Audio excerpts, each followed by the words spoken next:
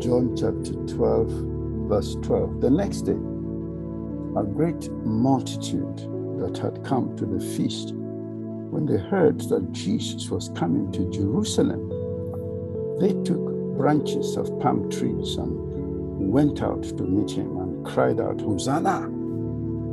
Blessed is he who comes in the name of the Lord, the King of Israel.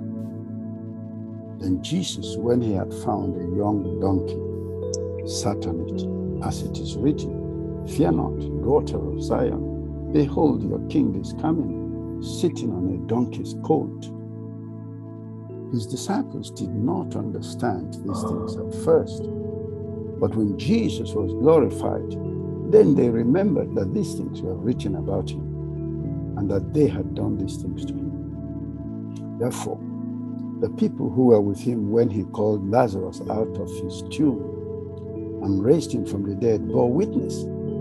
For this reason, the people also met him, because they heard that he had done this sign. The Pharisees therefore said among themselves, You see that you are accomplishing nothing. Look, the world has gone after him. Now, there were certain Greeks among those who came up to worship at the feast.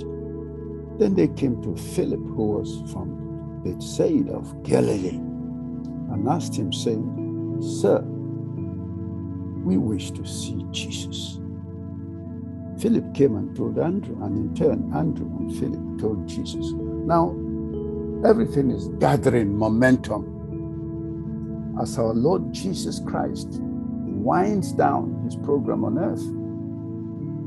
This is the blessedness. This is the utter, unbelievable blessedness of knowing what your program is, of knowing the plans and purposes of God, of following it in detail. All those things our Lord Jesus Christ did, it was just to fulfill prophecy. He sent and brought a donkey. You see, before, when there was opposition, he withdrew to the north. But now, like they say here, the come has to come to become, and he has to go through with it.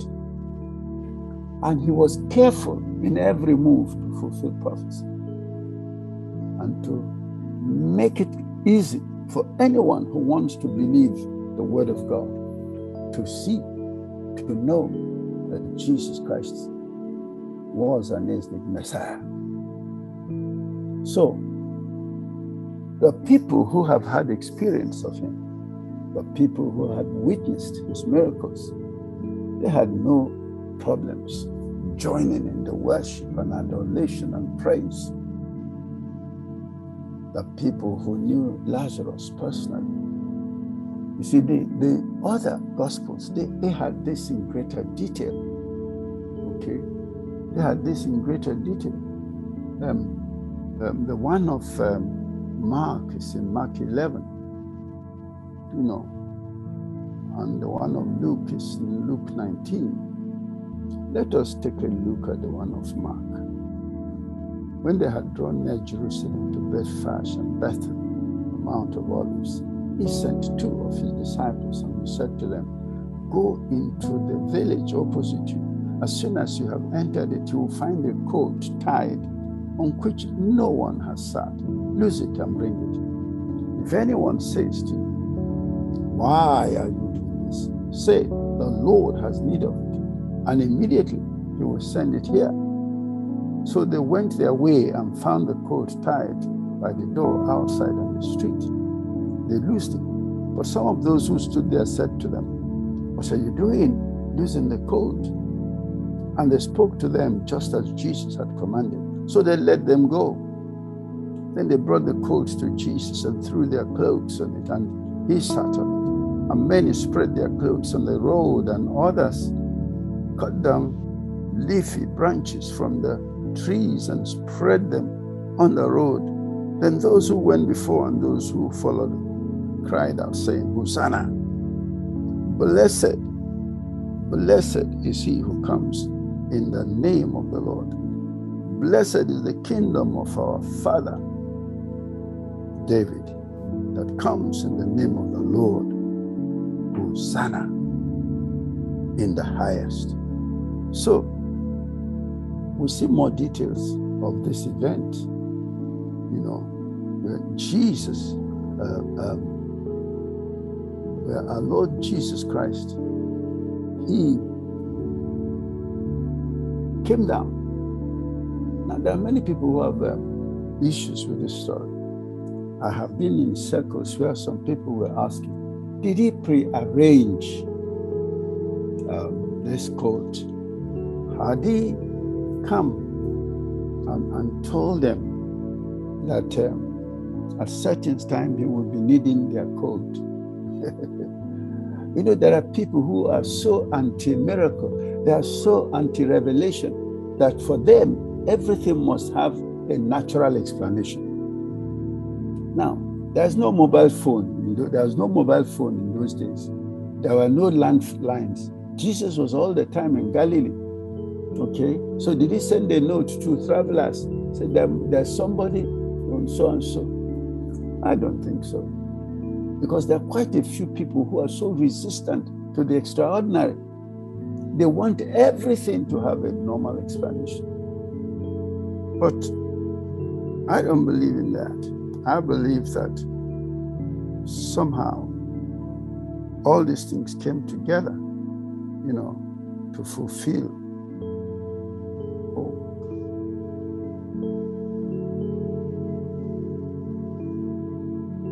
Okay. All these things came together, you know, to fulfill prophecy, to fulfill the word of God, you know. And those people who loaned their donkey, they were exceptional in demonstrating the power of the Lordship of Jesus. You know, and many people, they don't know they know Jesus as Savior. They don't know what it means to have Jesus as Lord. That's why they're having these issues, you know. So I don't think our Lord Jesus Christ pre-informed them, you know. But of course, he knew there's a cult there. Perhaps he knew there were also people who had followed him in the past. But the important thing is to credit these people with absolute obedience. Because the moment they heard that the Lord has need of your cult, they let it go. They let it go.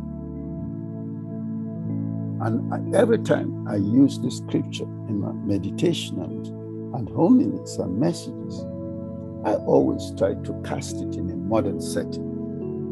Okay? Because these are the popular means of transport. Consider a man that has bought himself a brand new car. Doesn't even matter the make, you know. And he hadn't even used it. He has just been delivered. And then comes someone fiddling with the keys and ignition. And he's like, uh-oh, what are you doing? Are you the owner? And say yes. Oh, the Lord has need of it. Okay, the Lord has need of it. Okay, we can go. Wow. The Lordship of Jesus was enough. Once they hear is the Lord, their obedience was total.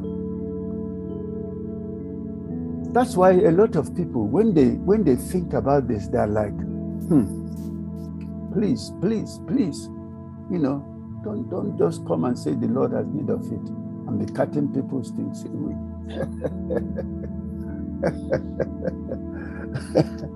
So no, the whole idea is, it's not the person demanding that made the decision. It is the person that is given.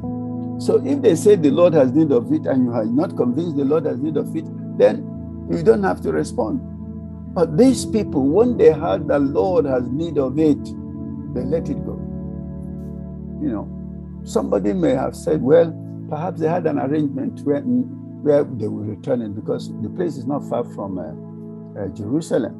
So when Jesus dismounted, some of his followers then returned the donkeys to the owner. We don't know those details, but it's possible that is what happened. But the fact that they were willing to let them go, you know, is what is indicative of their loyalty and obedience, you know.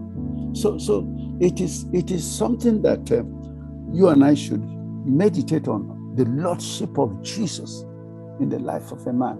And so resolve our obedience, in a very simple way we can understand. Lord, if this is what you want, then this is what we will do. Simple. If this is what you want, then that's what we're going to do. And the power of this prayer is that you have not defined it in their context. In other words, you haven't said, well, if this is what you want to do in this area, okay, then this is what we're going to do. No. It's an obedience that is predicated on the fact that the love he has for you and I is so profound that if you want something, then he should get it. That's why the Apostle Paul could write in 2 Corinthians 5:14, he said, for the love of Christ compels us. We didn't have a choice. So we accept him as Lord, not because he's sitting on top of us with a sword to compel us. No, but because we are so deeply touched by the power of his love, by the sacrifice, his self-sacrificing love. That's why we respond that way. And that's why it is non-exchangeable. Loyalty to God and his Christ is non-exchangeable. Everybody has to develop their own. Everybody has to develop their own. And like I always tell you, a lot of people are hindered in this because when they think about the beneficiaries of their obedience, they're reluctant. If I forgive now, that means so-and-so will do this, so-and-so. I say, no, they're not worried about the beneficiaries of the obedience. All they're interested in is the manifestation of their loyalty and obedience to their master. Anyone he likes can make benefit from it. And so you and I, because a lot of times people are criticizing the Jews that they sang Hosanna one day, they sang Crucify him the next day. I don't think it will be the same crowd though. I don't think it will be the same crowd. Because this crowd of loyalists are not likely to respond to Caiaphas and Annas, in their crowd manipulation, But be that as it may, there is still the challenge for you and I to receive the lordship of Christ as a gospel that controls our lives. And so we are only moved by what he wants. And no matter how reluctant we are, no matter how incensed we are with beneficiaries of our obedience, it does not limit our obedience to him. It does not limit our obedience. Now, popularity is growing, and of course, so is opposition. Did you hear that statement? You people are doing nothing, and everybody is going after him. Now, this is the spirit of jealousy, because they are looking at it in the context of, we will soon be yesterday's men if we don't move to stop this man. We will soon be yesterday's men, leaders of a forgotten religion.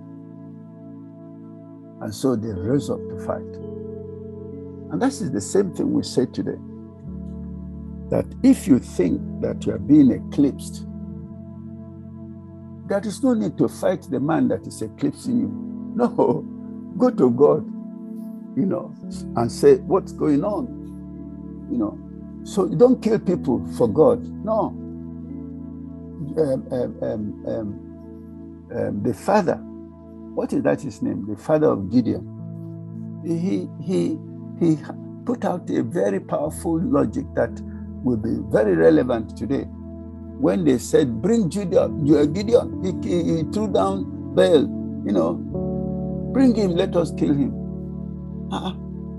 Joash came and said, what is the meaning of that? If Baal is a god, he should kill Gideon himself. Which is what you're telling people. Why do you want to kill people on behalf of your God? No. If your God is real, he can kill them himself. So all these, that's how you know that all these religious conflicts, they're not about God most of the time. They're all about human ambition, influence, power. This is really what it's all about. It's nothing about, most of it has nothing to do with God. It's humanity and all their naked ambitions. And so you and I must embrace the Lordship of Christ, be loyal to him, and use the enormous spiritual power and authority available to his followers to preempt wickedness and evil in the world. One of the things that you and I, of course, recognize is that we always play catch up to events, because we're never sensitive enough to pick up the events before they begin. We rally to contain them after they have begun. But you know that since things in the spiritual predate things in the natural, that's when if you and I are sensitive enough, will prevent many things. And this is really the power of these prayers, the power of these prayers, because nothing appears to be happening in the natural, and you are putting laws and decrees to control nations, and gradually, things are changing. So many ambitions, and they're wondering why are plans not working? Yeah, because you're putting decrees in the spiritual. Finally, you and I have come to understand that you have to control the spiritual to control the natural. And this is why the tragedy of this preoccupation with mercantilism is hurting the church badly, because the focus has shifted to self instead of what our Lord Jesus Christ taught, the kingdom of God and his righteousness. So let us go back and reorder things in our lives and make Jesus Christ the Lord, not only in thought, but in word and in deed. Let him be Lord, controlling and governing our lives. And we do everything the way he wants, the way he asks. So you see, it's because people don't understand loyalty that they think that, how could he just walk over to somebody and say, the Lord has need of it, and then they'll give it up? I say, yeah, because you don't understand that type of life. But those who understand it have no issues with it. Because they are like, if the Lord has need of it, then let the Lord have it. There's a witness in their heart that this is what God wants, then that's what God is going to have from me. So let us fine-tune our spiritual walk with God, because all these are the things that matter to him. Seriously, these are the things that matter to him. It's not, you see, some people think that if God gives me and asks me to give you 100 naira, okay, that what blesses me is the 100 naira. I said, no, that 100 naira is not what is blessing me. What is blessing me is the obedience. That's what is blessing me. It's not in the amount. It is the obedience. This is what the Lord wants from me. This is what the Lord is going to get. And when we do that, heaven will begin to respond to us, in a deeper and greater dimension that we have known hitherto. That's why there's no magic to Christianity. Get it right, it works. Amen. Amen.